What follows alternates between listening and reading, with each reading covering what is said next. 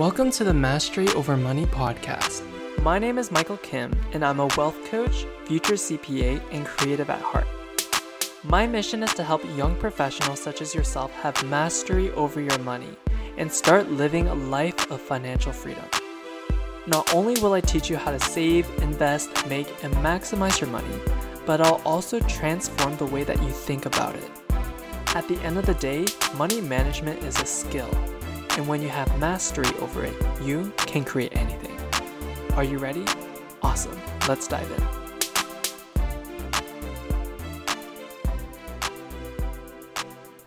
Hello, everyone. Welcome back to the Mastery Over Money podcast. Today, I'm so excited because I'm inviting my friend, Sandy Young, to talk all about female empowerment through personal finance. Sandy Young is a self-directed investor who successfully generated a six-figure stock market investment portfolio and owns several rental properties. As a keynote speaker, she teaches female millennials how to invest in the stock market and real estate. With her award-winning book, The Money Master, Sandy has been featured in hundreds of media outlets including Forbes, The Globe and Mail, Toronto Star, and NBC News. So as you can see, Sandy has accomplished a lot and she is the personal finance expert. And if you're feeling lost in life and you feel like you feel restricted or you can't do certain things, in this episode, you'll learn how having control of your personal finances can give you true freedom. Having control of your money gives you control of your life because you have more options and you have more opportunities. So if you want to learn more about how you can take control of your money and your life, keep on listening. Thanks, Michael, for having me on your podcast. I'm super excited to share some of my personal finance stories today. Amazing. Yes, I'm so excited to have you here. Why don't we, and before we dive into all of the personal finance stuff, why don't you tell us a bit about yourself? Sure. Yes. So for myself, I graduated from the Hospitality and Tourism program at the Toronto Metropolitan University, formerly Ryerson University, back in 2009. So this was right in the middle of a global financial crisis. And fortunately for me, I was able to land my first full-time job, planning conferences, and earned a modest salary. And I think like most a majority of people, I went to one of the big banks and knew that I needed to invest into the stock market and blindly put my faith into one of the bank reps. And unfortunately, they sold me high fee, high risk, non-diversified, actively managed mutual funds. And at the time, like I didn't have a clue that it wasn't the right approach. And I just thought, hey, this is what, what other people must be doing. And, for a while, the funds were doing well, but then later on, they ended up tanking. And out of panic, I sold them at a loss and lost thousands of dollars. And at that point, I was just so frustrated and upset that I worked so hard at work to make an income and then to see myself lose money was just so painful. And then that's where I decided to take control of my own finances and to learn to become a self-directed investor. And so from there, I was able to reach a six-figure investment portfolio through the stock market by the age of 27. But even then, it was really tough to talk about money and investing with my friends or family, my colleagues and my peers, just because no one really talked about it. And we know that money is a taboo subject. And so it wasn't until I met my now husband who back in 2018 said that he wanted to write a book for his New Year's resolution.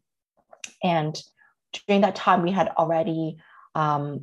were already members of Toastmasters, where we were mastering our public speaking skills.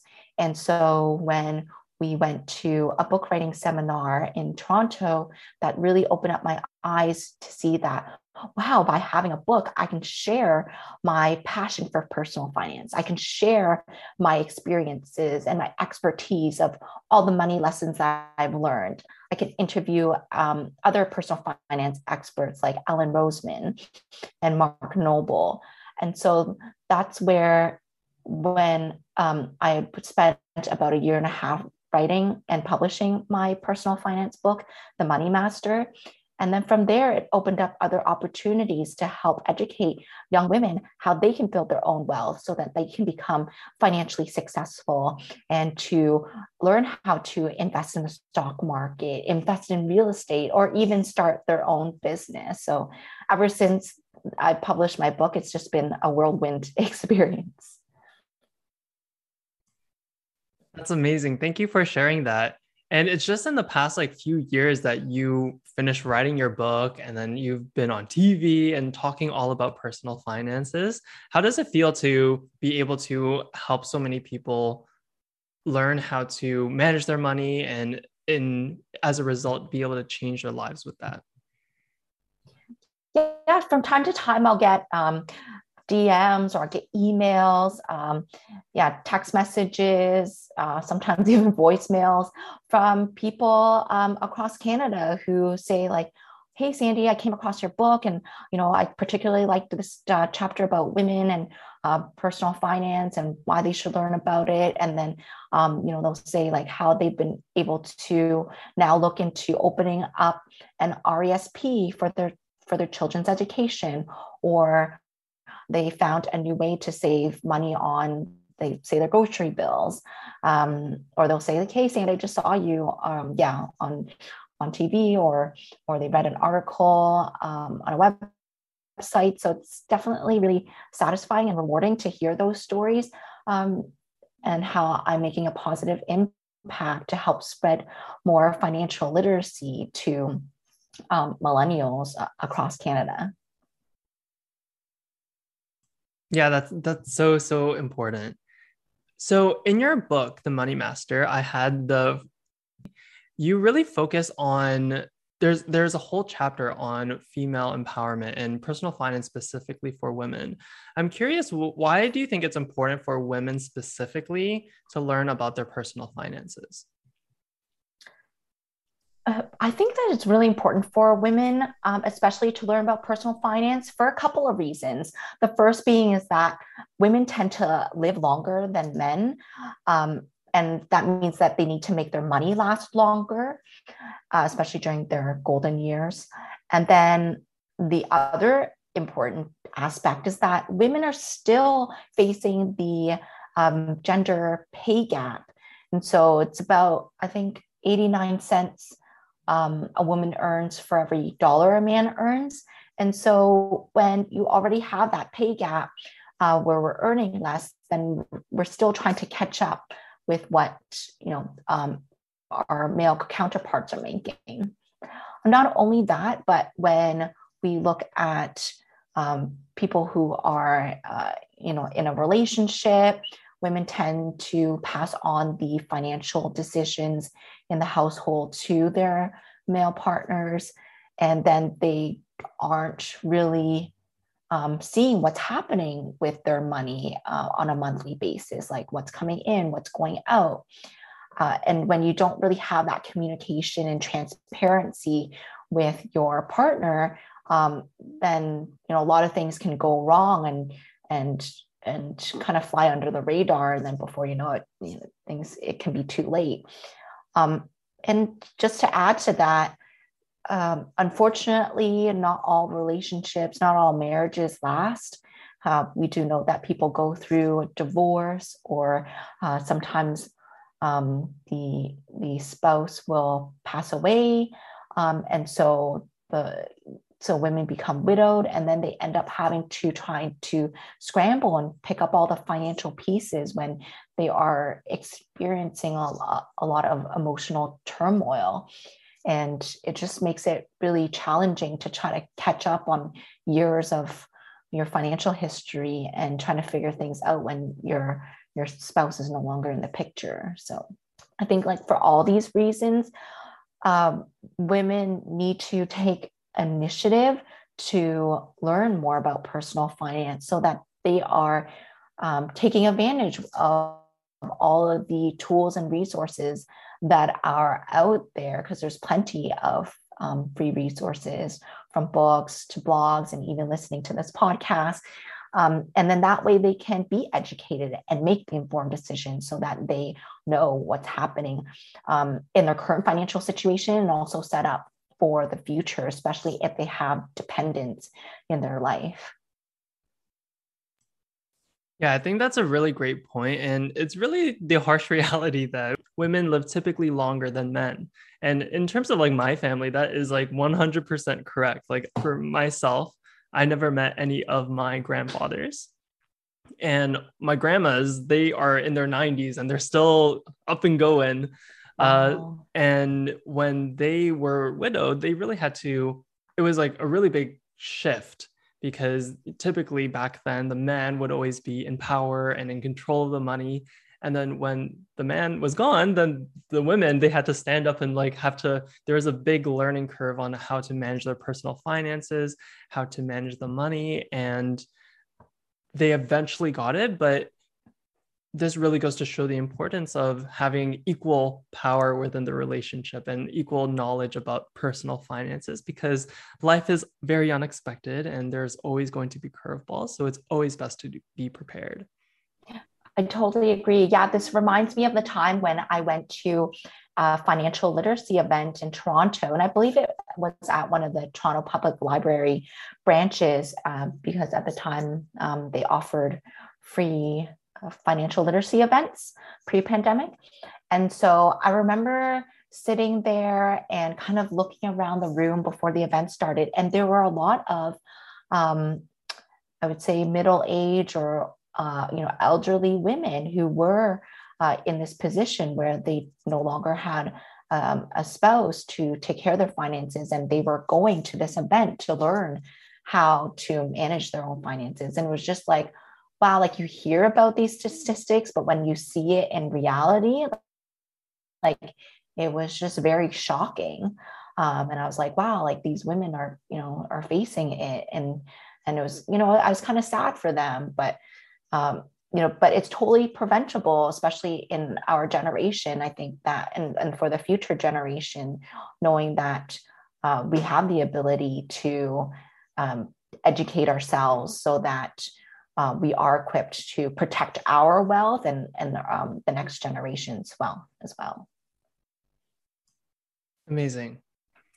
So, Sandy, you are a woman yourself, and I'm sure you've had many experiences with seeing other women manage their money. So, I'm curious on how your past experiences has actually influenced the way that you currently manage your money, or like how did it maybe negatively affect it, or like what changed? Yeah, for me, growing up in my family household in Toronto, my father was the sole provider for our family. He often worked in various Chinese seafood restaurants.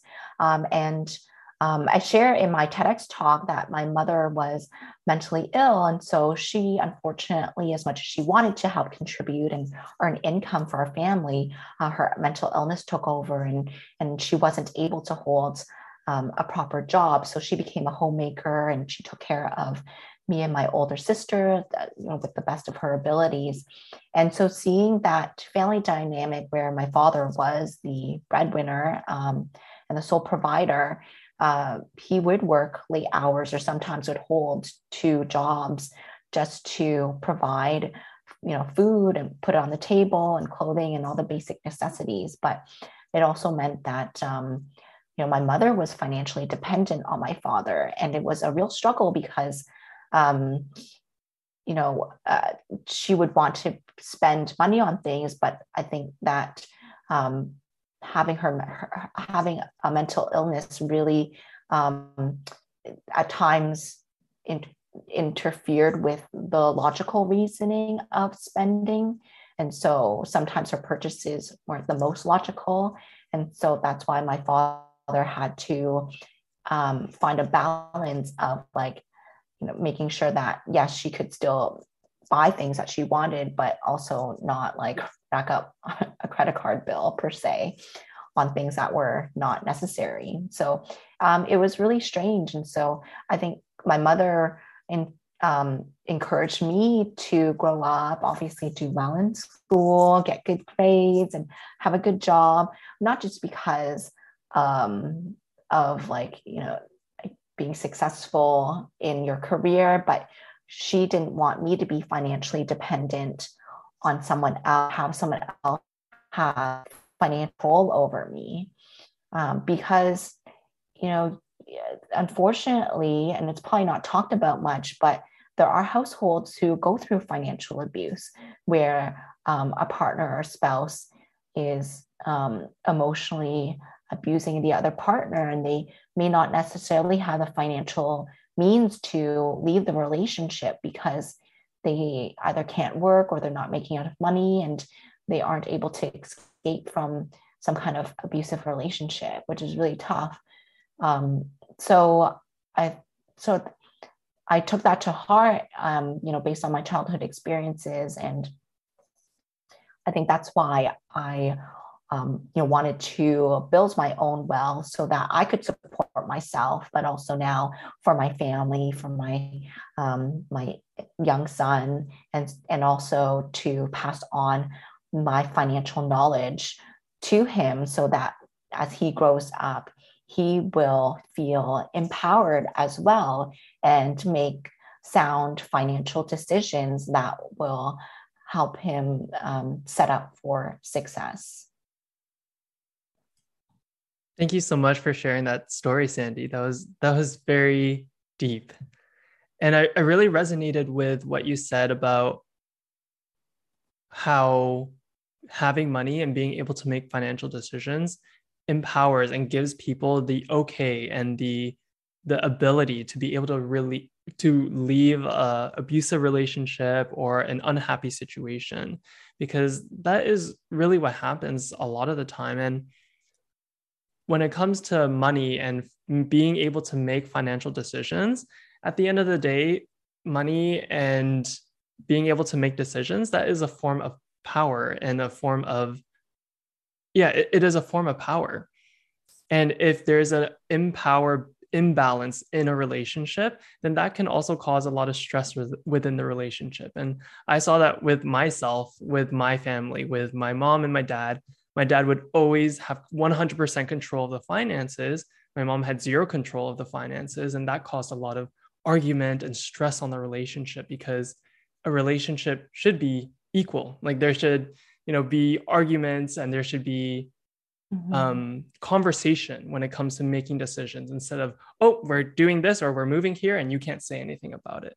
And when a person is financially literate, they can contribute to the conversation. They can be a part of the conversation and have that power to make or be contributing to the decisions that the family makes. Yes, I totally agree. And thank you for sharing your personal story about your family dynamics as well, because I feel like so many people go through it, but it's just not many people, are able to talk about it, because it can be very traumatic sometimes, right? And being just the witness of it is can really shape how you think about money or perceive money, how you manage money into your adult years. And luckily, I was able to take those sometimes positive, but sometimes negative experiences, and take my mother's encouraging words to really focus on my own personal finances and make it into something good, and to also not only support myself and my family, but and then have the means to give back to society as well. Yeah, sometimes those negative experiences is something that you have to go through. And the best thing to make your peace with those negative financial situations is to just learn from it, to learn from the mistakes. In your situation, luckily, your mom had to go through that. And even though it wasn't pleasant for her, but you were able to learn from it, and you learned so many lessons from it, and it helped you to become where you are today. Absolutely. I'm curious, how do you think your mom felt when she didn't have the ability to make financial decisions or didn't have that power in in the relationship that she was in? How do you think she felt? Absolutely helpless. You know, she wasn't able to work and contribute financially, but she was able to contribute, you know, as the mother, taking care of me and my older sister to the best of her abilities, because it wasn't always easy with coping with her mental illness. Um, and so, yeah, I felt like it, just watching her struggle to, you know, she would want to buy things, but then, and she needed the money, but she couldn't earn the money herself. So having someone else decide for her was just like so debilitating. And I think one, it makes you humble, but then two, it's like you feel like yeah, just very helpless in that situation, which is just, it's sad to witness. But um, so I think that's why, like, you know, we're so lucky that we do live in Canada, and you know, the government helps support you know, families in all like financial ways, and we're able to kind of eventually get out of it. And I was able to graduate and work, you know, work in the corporate world and whatnot. So yeah, eventually it's all it's all worked out to be positive in the end. Yeah. And so you had this, I guess, influence from your mom to always be financially independent and be knowledgeable in your own personal finances. How do you think that has impacted the way that you manage your personal finances, either by yourself or in your relationship? Yeah, there was a lot. I definitely learned a lot of lessons of what not to do, and how not to spend money. But then, you know what, my father was, because he was the the financial decision maker of the household. I did pick up some good habits from him. Like, he kept a good record of like all of our spending. You know, he'd make sure that we're on budget because money was really tight.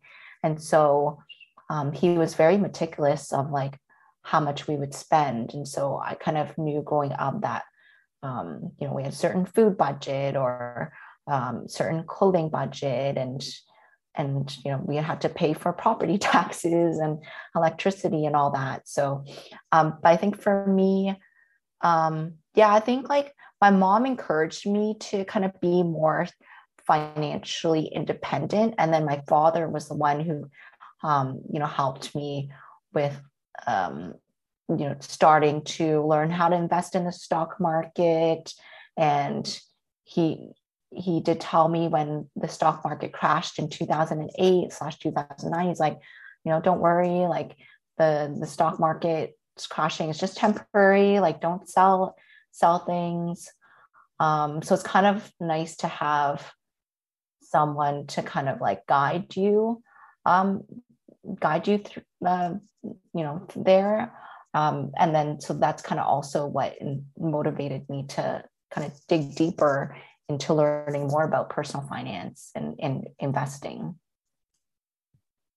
That's amazing. That's a really great point that you just shared, because I think what a lot of people struggle with in terms of their personal finances, that maybe they know everything about like what they should do, about how to invest. They can like listen to YouTube videos, but then at the same time, they might not do it because they might be like, oh, that's not really that important. Like, I don't have the motivation to learn this, boring topic. But for yourself, you really had the motivation from your mom to be like, I need to be financially independent. And then you also had all of the tangible like strategy and advice from your dad in order to learn on how to actually implement it. And I think that's really the key to anything about personal finances, whether you're trying to learn how to save or invest your money. You have to have the drive and the desire to actually learn how to do it. That's like one of the most important parts. And then the second part is just to actually learn how to do it and do it. But you need Mhm. both. You need the motivation and the how to do it. Yeah, you said that so well. I mean, they say knowledge is power, but if you don't apply the knowledge, then it doesn't mean anything at all. So yeah, definitely. And that's why, like, even in my book, at the end of each chapter, I share a checklist of like what people can start doing. So then that way they take action because I'm very much an action oriented person. And so that's why I do encourage people to take steps, even if they are small steps, at least you're moving forward. um, and just yeah, just small steps bit by bit, and then that way it grows and has that compounding effect, right? And eventually you get more comfortable and more confident, and and then you'll eventually realize that personal finance and investing is not all that complicated that the big corporations make it out to be. And yeah, it's just really just making these small positive habits that can really transform your life and your future lifestyles as well. Yeah, and I think that's a really great transition to talk about your book, The Money Master. So you wrote this book and it's all about personal finances. I'm curious as to why you decided to write this book in the first place and what is the purpose of this book? Like what are you trying to achieve with it? Yeah, so adding to kind of what I shared at the beginning um, of our interview, I'd say that I really wanted to break the barriers of the how taboo it is to talk about money and mental health, because I do have a mental health aspect charity with my book with CAMH. And it was it was at the right point in my life where I had already had completed many public speaking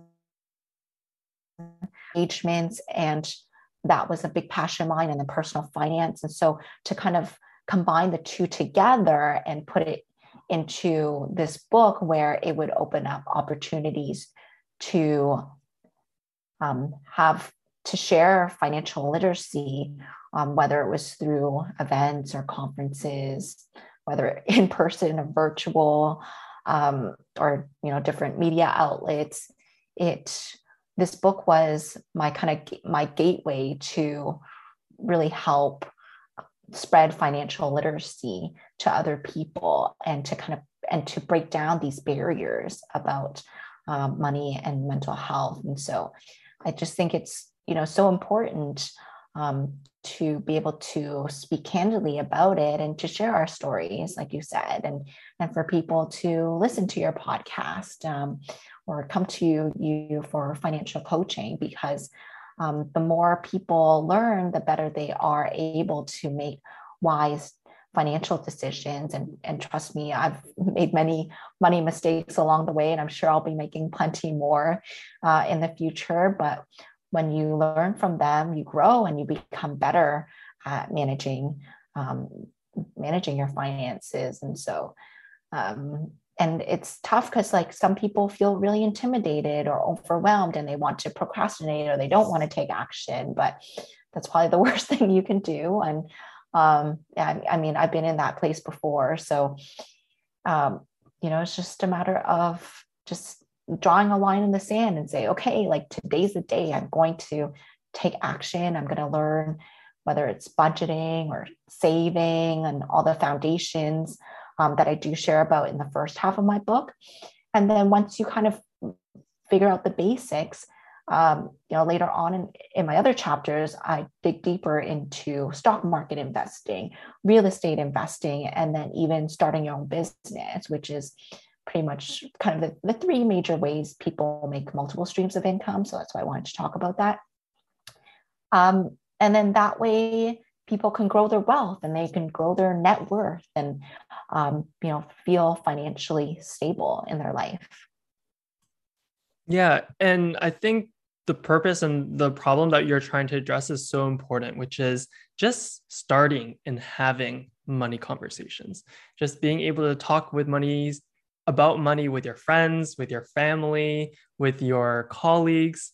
That is such an important thing, but then yet it's so taboo, because if we never talk about our personal finances with others, then how are we ever going to learn or share our knowledge with other people? So I'm curious, why do you think there is such a big taboo when it comes to money? And what is your thoughts on like navigating the society norm of money is taboo? I think there's several aspects to it. First, there's the emotional attachment to it. Even though money really, it's just an object that people use. It's just a way to exchange things, right? It's like a transaction, right? I want an object, and then I just use money as a means to, pay for an item. But there are a lot of emotional attachments to it. You've got like the negative parts where people tend to think, oh, money is evil, or people who want money are greedy, and like all these myths, and or power, which can either be good or bad. But then sometimes when you think about, oh, the lottery, people get excited because they think about, oh, if I had whatever millions of dollars, I could have my dream lifestyle. So there's like positive and negatives associations with money, which can make people, I guess, feel differently about it. And then the other part is that, they do say that personal finance is personal, and sometimes like even finding out, if even asking how much your colleagues make is probably like really taboo, right? It makes people feel like uncomfortable or cringe, just because it's like, oh, you feel like you're comparing yourself to other people, which leads to the Joneses, keeping up with the Joneses concept, right? Of like, they say like if you move to like a fancy neighborhood and you end up kind of like mimicking the lifestyle of your neighbors and wanting to buy the fancy car that they're driving, or I don't know, whatever materialistic things. But then they're on to the next thing. You feel like you're kind of in that and never ending cycle of trying to catch up. So it's really tough. There's just so many misconceptions or false beliefs, myths about money that people are taught at a very young age, that unfortunately kind of can negatively shape how you perceive money as an adult. And so when you go about your everyday life and you have all of these false beliefs that have been programmed into your brain for decades, it's really hard to undo those things, right? And we kind of go back to our default setting, and when you believe, oh, like, I don't know, just like all these false beliefs, then it can really hinder how much wealth you accumulate. Or like, for example, if you believe, oh, I'm not good at money, I'm not good at managing money, and if you always believe that and you tell yourself that, then even if you had a windfall of money, then you may not know how to handle it. But if you kind of change that mindset and shifted it from, oh, I don't know how, or I can't manage money, to, okay, let me try to figure out how to manage my money, or how can I manage my money better, then having that positive perspective on things will help you figure out new ways to have a better control of the way you manage your finances and to build better habits. So there's definitely a lot, I think, definitely the emotional aspects, the false beliefs, and the habits that people have been ingrained, or have been learning for so long, that you kind of have to like reset and like yeah, transform the way that you go about with your daily financial decisions. Um, that will help you kind of get out of that funk and to improve your financial situation for the long run. Yeah, when it comes to money as taboo, at the end of the day, money is really just like coins and pieces of paper. But it's Mm-hmm. because of the experiences that we have with it when we are growing up, how our parents managed it, how our friends managed their money. It's all of those experiences that we associate feelings and emotions, feeling of shame, guilt, or even happiness with those experiences that really influence the way that we talk and feel about money. And if you grew up in, let's say, an environment where money was always scarce, it was something that you didn't have and you needed more money, then you might grow up believing that, oh my gosh, like money is something that's like very negative and something bad and something that is desired and greedy. And that could maybe cause you to even think that it's taboo to even talk about.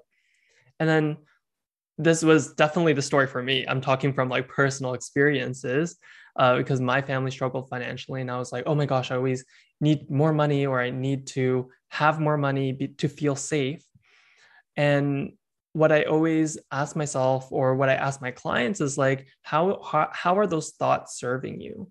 How is believing that money is like really bad and really greedy to want money? How is that actually serving me? And it's probably not serving me very well, because if I think that it's bad and that if you desire money, you're greedy and you're a bad person, then you just subconsciously always try to tell yourself, or your body constantly makes these little decisions that takes away the money, that keeps you from having money and keeps you poor. And that's the reason why it's so important, as you said, to have that mindset shift, to first be aware of how these thoughts are influencing you and being able to shift that perspective. So instead of thinking money is bad and greedy and horrible, how is money good? How is having money going to help your family and help your friends and help you live a more fulfilled life? And how are these thoughts going to impact your financial results? I totally agree. And it reminds me of one of the many personal finance books that I've read. One of them is by Jen Sincero, and she wrote the book, You Are a Badass at Making Money, I believe. I love And that like book. one of the big takeaways that I got from it, because she shares about how she struggled for decades, how like she can like barely hold a job for a long period of time, and how she was just kind of like just scrambling and just scraping by in life. And one of her stories that really resonated with me was that she started saying this affirmation, money comes to me easily and freely.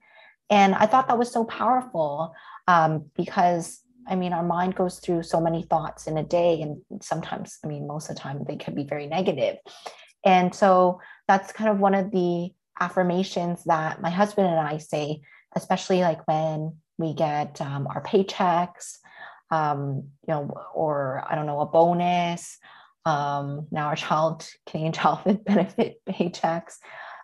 We'll just say money comes to us easily and freely. And we always say that, just so that we feel like we are living in abundance, and that are attracting money into our life. We're attracting wealth, and that we don't have to worry about money. And so that's kind of like one of the things that we do is, it's kind of fun to do that, and just to kind of put it out there in the universe. I think that is so cute that you brought your husband along and he's now saying these affirmations with you about money. That's Yeah. so funny. I'm curious about your relationship with money with your husband. Like, how do you guys manage the money together? Who makes like big financial decisions? Do you both do it, or do you make it? How do you manage your personal finances with your husband right now? Yeah, I love that question. So there's kind of like multiple moving parts with it. So we are very much like a team when it comes to our personal finances. We have an Excel sheet, well, probably multiple Excel sheets, but one of them we have a detailed monthly budget, which outlines like as much as possible, like what we spend our money on as accurately as possible. And then, from like the big categories, right? Like what are our household expenses or property taxes? What are our incomes, like different streams of income to, like different, memberships and subscriptions, insurance coverage. Now our baby's in the picture. So like what are all our childcare expenses? Because we're sending our kid to daycare next month. So we have all that. And then it kind of translates to a yearly, and it also has the yearly budget. And so we kind of keep track of that every few months to make sure like if there's any changes, we'll like update it. And then that also ties into our net worth tracking sheet. So our net worth is basically like your assets minus your liabilities, and then you get your net worth. So because we are real estate investors, where we have several condo properties in the Greater Toronto area, we have to also be very diligent about paying off several mortgages and making sure our rental income comes in and that we have enough money in our bank account to pay for like all of the ongoing maintenance fees and property taxes. And sometimes there's just repairs that pop up here and there. And so we have to keep track of that and make sure that, over time, a long period of time, the property values goes up, hopefully, and then that the mortgage balances go down, and therefore also increasing our net worth. And so a lot of the big decisions, we will definitely have a discussion and agree upon, whether we're going to make a purchase or not. Like for example, we bought a pre-construction condo up in Vaughan last year, and so obviously, we had to figure out our down payment situation and make sure that we had enough money to cover all the payments. But then we also so we have our joint checkings, joint credit cards, joint savings accounts, and whatnot, where it's all like kind of mutual expenses. And then we also have our own individual accounts, like our individual checkings accounts, savings accounts, individual retirement accounts, like investment accounts and whatnot, individual pensions. And so that way, like we kind of keep track of our own our individual finances, because then we give ourselves our own freedom to spend our own money the way that we want, the way that we individually want, without like the other partner judging. So it's kind of like it's a mixed mixed setup. So whatever's mutual, then we put it in our joint funds, and then we have our individual ones that we keep track of. Amazing. Thank you for sharing that. I'm currently not married, so learning about how you manage your personal finances with your significant other it was a really great learning experience for me as well. Yeah, I mean, when you look at a spectrum, you have either the people in the relationship will just do everything individually, and then the other end is you just combine everything. But we just figured kind of like blending the two together was a great way for us to kind of still have control of our own finances, but also have mutual savings goals, mutual long-term goals that we work towards as well. Yeah, I really like the balance between like keeping separate, as well as what you said of having combined finances, and also both discussing about the financial decisions that are impacting both of you. I think always two brains, or two happy, good brains, are always better than one. And I was talking to one of my friends recently, and his parents are very good. They're like very successful real estate investors as well. And he was telling me that they really collaborated. Like they like worked on these things like both. And the reason for this is because they had many different strengths and weaknesses. For example, like his mom was really good at like picking out the properties and like which property to buy, but then her husband was really good at like the handiwork and like which is like a good quality house and or which quality apartment to purchase. So their two brains combined created this like very good partnership where they could make successful real estate investments and have such a lucrative business. But then if they, kept things separate, then they wouldn't have been able to work together. And I think that's so important. And the reason why we're here today about talking about the importance of having equality in a relationship, of being able to make financial decisions. So, because if you don't have the financial literacy and you don't have the ability to be a part of that conversation, then you can't use your own strengths in order to help yourself and help your family achieve the goals that they want. And I'm curious as to what sort of obstacles do you think women specifically face when it comes to learning about their personal finances? There's so many. And some of them I kind of touched upon earlier when it comes to the emotions that they may feel, whether it's positive or negative, especially confidence.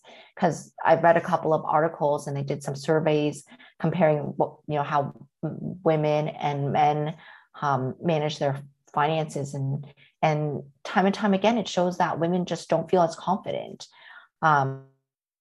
in managing their money compared to men, and which is kind of sad because there's another study that shows that when it comes to stock market investing, that women tend to be more successful at investing in the stock market than men, because for a couple of reasons. One, they're able to kind of stay like level-headed, because when the stock market is very volatile, as we have seen the past couple of months, they're able to stick to a plan and not kind of go off course.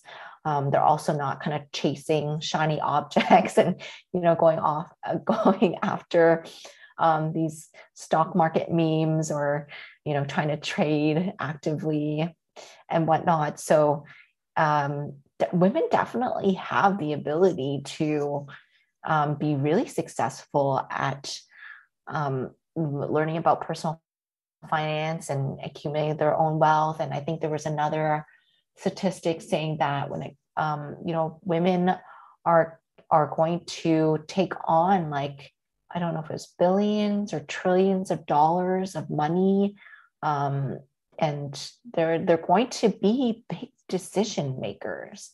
They're going to have a lot of financial power. And so, whether it's through inheritance or through their career income. So it's important for women to be prepared and be educated so that when they do have all of this wealth coming to them, that they know what to do with it. And, they're not going to make poor decisions. And so I think in terms of trying to find ways to overcome these obstacles, again, it's about just kind of taking those small baby steps at first. You don't have to like have big, lofty, like ambitious goals, because it could feel very overwhelming. But if you kind of take small steps just to get started, then and when you start seeing those results, it will be more encouraging and motivated to continue. And nowadays, I mean, so much has changed even within the past decade, and technology has made it so much easier, not just for women, but like, Canadians to, use money apps or, online banking. There's robo-advisors now, or there's even ways to automate your payments or automate your savings. And so there's just so many great tools and new technology coming out that it's simplifying the way that we can grow our wealth, and just to set up systems that will make our lives easier so that we don't have to always kind of remember, oh, we've got to pay this bill or whatnot. You can just automate things and almost set it and forget it, as they say.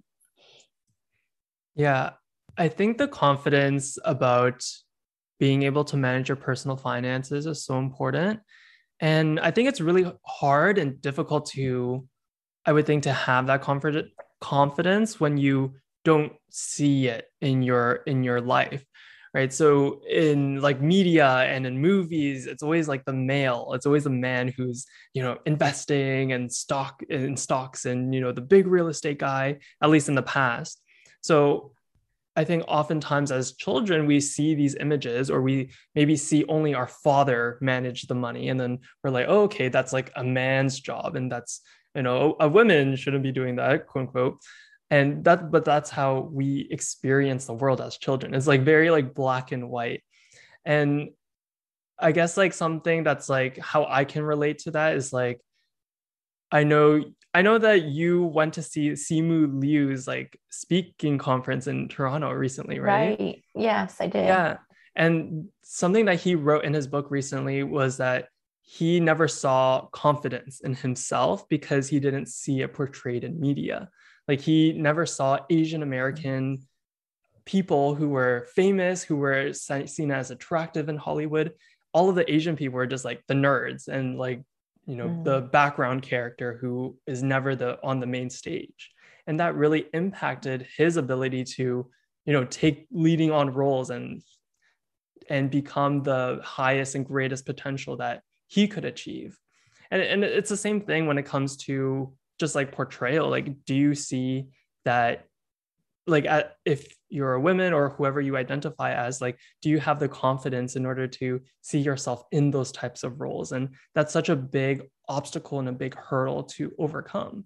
So how did you manage those like society norms and the confidence of being able to manage your own personal finances yourself? Yeah.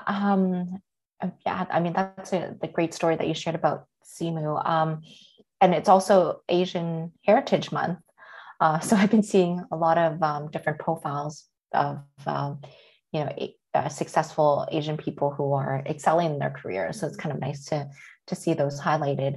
So how have I been able to that? I think, yeah, it's tough because like when I think about people who are role models, I can count on one hand how many of them who are, I guess, have been able to kind of be at that, superstar level, who are Asian women, and I'm sure there's plenty more out there, but they just aren't necessarily being profiled, or they're not being highlighted. And so that's why I feel like as a woman of color, minority, that it's all the more reason for me to put myself out there, and so that I can help inspire other young Asian Canadian women who are able to kind of relate to what I've been through, and relate to the experiences I went through growing up, and yeah, I mean, it's really inspiring to see where Simu came from, and how he's kind of charted his own path and making history. I also watched him on the hosting the Junos on TV, and he had that I am Canadian speech, which was like really inspiring. So it's nice to see fellow Asians within our personal finance community do what they do and see them be successful, because then I feel like, if say Melissa Leong is able to become a successful keynote speaker and personal finance expert, then hey, like, I guess, I can also in a way follow in her footsteps, but also kind of, create my own niche as well, and help people who are in my generation or the younger generation. So But yeah, it definitely takes some guts to like put yourself out there, and to be vulnerable. But I think it's important for people to talk about it, like you said, and because if you don't share, then how are other people supposed to learn, right? Yeah.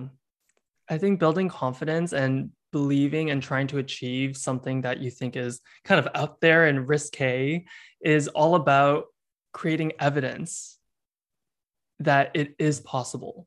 Because if you constantly create evidence of, let's take personal finance as an example. If you constantly take evidence of, oh, my mom never managed her money and, I can't do it.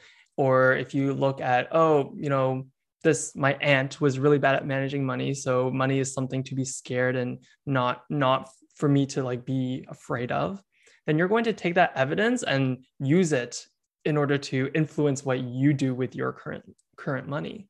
But then if you create evidence of how is it possible to be an amazing manager of money, or for me to be empowered and to be able to make financial decisions, create evidence of like who in your life is like super good at managing money and has like this amazing successful life that you want. For myself, I couldn't rely on my parents for evidence because they weren't amazing with their money and they weren't great at managing their money. So instead, I had to look outside of my parents in order to create evidence. I had to hire business coaches in order to be like, oh, because initially my dad was an entrepreneur and I had the evidence of entrepreneurship is risky and very bad and something to be afraid of. And then I was like, wait, maybe that isn't serving me that great. How can I create evidence that entrepreneurship is actually amazing, lucrative, fun, freedom? And so I hired a business coach that was that. And that really helped me to achieve and work towards starting a business, doing financial coaching, starting a podcast. It was based on this type of evidence of it is possible. Entrepreneurship can be fun, it can be lucrative, and it doesn't have to be risky. And it's all about the evidence that you create for yourself in order to make your goals and dreams possible. Wow, that was really powerful. And the way that I like to think about or find evidence of success stories about entrepreneurship is that my husband and I, we both love watching Dragon's Den and Shark Tank. So that we love watching those stories and to see like how these entrepreneurs came up with their business idea, how they were able to, product, create all these sales, and with the help of the shark, how they were able to kind of blow it out of the water and just become a huge success. So it's always nice to see those stories and know that, hey, if they can do it, like, why can't I, right? So exactly. If someone else can do it, you can do it too. Mm-hmm. So today we talked all about women empowerment through personal finance. And we talked about so many amazing topics about how to manage your personal finances with your significant other, as to why it's so important to learn how to manage your personal finances, whether you're a man, woman, or whatever gender that you identify as. What are some actions that we can start taking today to learn more about our personal finances so that we can have more control over our entire lives? There's so many things that you can do. Whether it's just there's so many free resources as well, right? Whether it's listening to podcasts, to reading books, reading blogs. There's like so many great personal finance blogs and personal finance YouTubers out there that you can learn from. But also note that make sure that you follow and listen to trusted resources, because not all information may be accurate. So you just have to make sure, take things with a grain of salt sometimes, just because there's a lot of clickbait things out there, or sometimes maybe you might find an American website that may not necessarily apply to our Canadian tax system and whatnot. And then other things you can do, you can take an online course, you can attend networking events, conferences, go to a workshop, and yeah, and not only learn and absorb the information, but also apply all of the knowledge that you take in from all of these great events that you go to. And I would say that another thing is to create financial goals for yourself. Like, take some time to write down, like, what do you want to accomplish within the next year? What do you want to accomplish in the next 1 to 3 years, or 5 to 10 years? And envision what your dream lifestyle will look like. For some people, they may want to go travel the world, because now hopefully it's a little bit safer to travel there. At least there's less restrictions.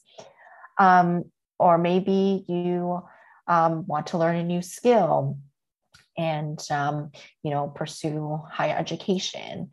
Or maybe you want to start a family and buy your dream house and whatnot. And I mean, affordability is affordable housing is a whole nother topic. But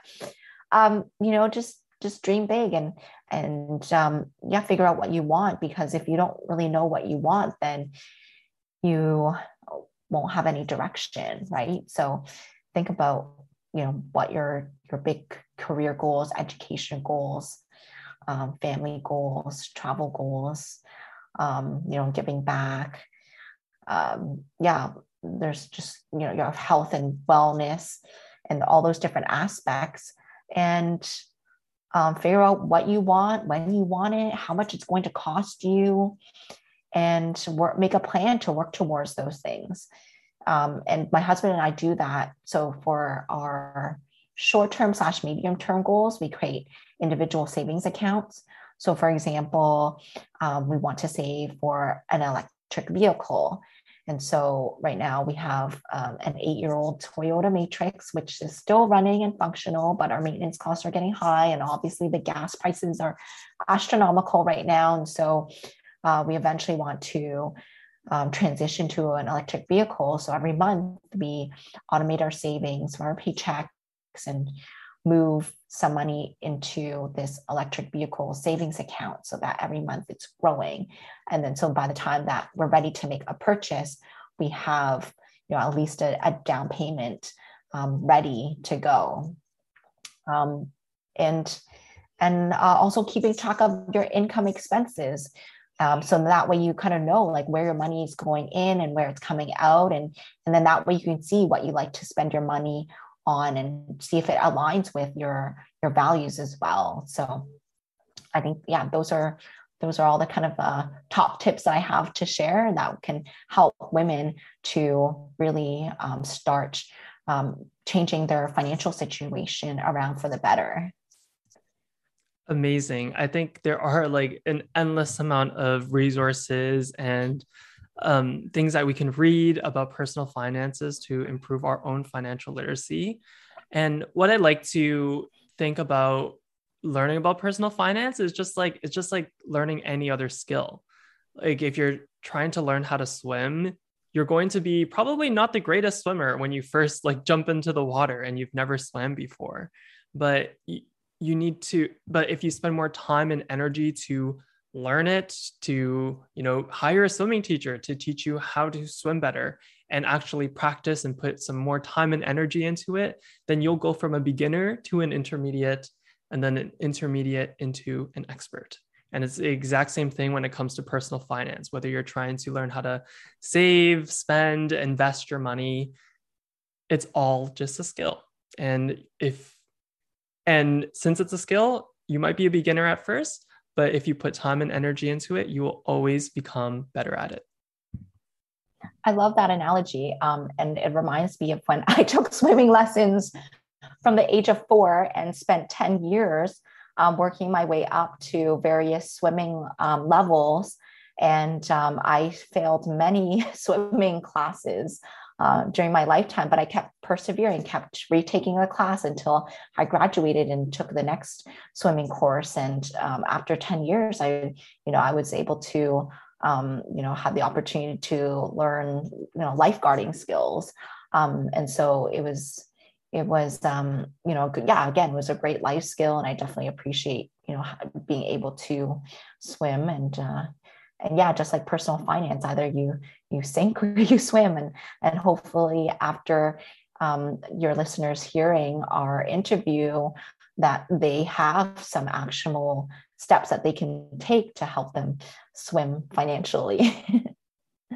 Yeah. And it's always like the end result that is so exciting and so amazing. Like when it comes to swimming, it's like, wow, imagine if you didn't know how to swim and like you went to a beach and like you couldn't touch the water and you couldn't go kayaking because you're too scared. But when you learn the skill of being able to swim, that opens so many opportunities for you. You can go to the beach, you can go surfing, you can do all of these water sports that you can have so much fun and create amazing experiences with. For sure. And then when it comes to your personal finances, if you learn the skill of being able to manage your money, wow, that opens like so many doors. You can go traveling more if that's something that you love to do. You can maybe even spend more time with your family. And this is all possible when you learn how to manage your personal finances. And yeah, the end result is of learning the skill of being able to manage your money is life-changing. Absolutely. So Sandy, what is some sort of last words or last advice that you would like to give to our listeners today?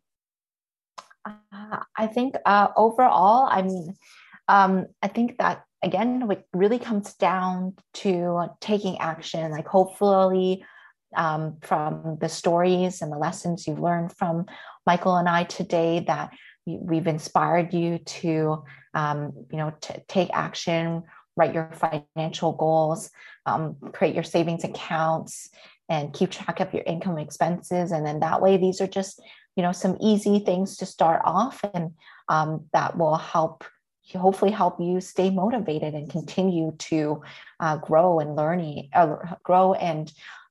more throughout your financial journey. Amazing. So if the listeners want to learn more about you, Sandy, how can they either maybe even purchase your book or learn more about you on social media? How can people find you? Yeah, so they can check out my website, which is sandyyong.com.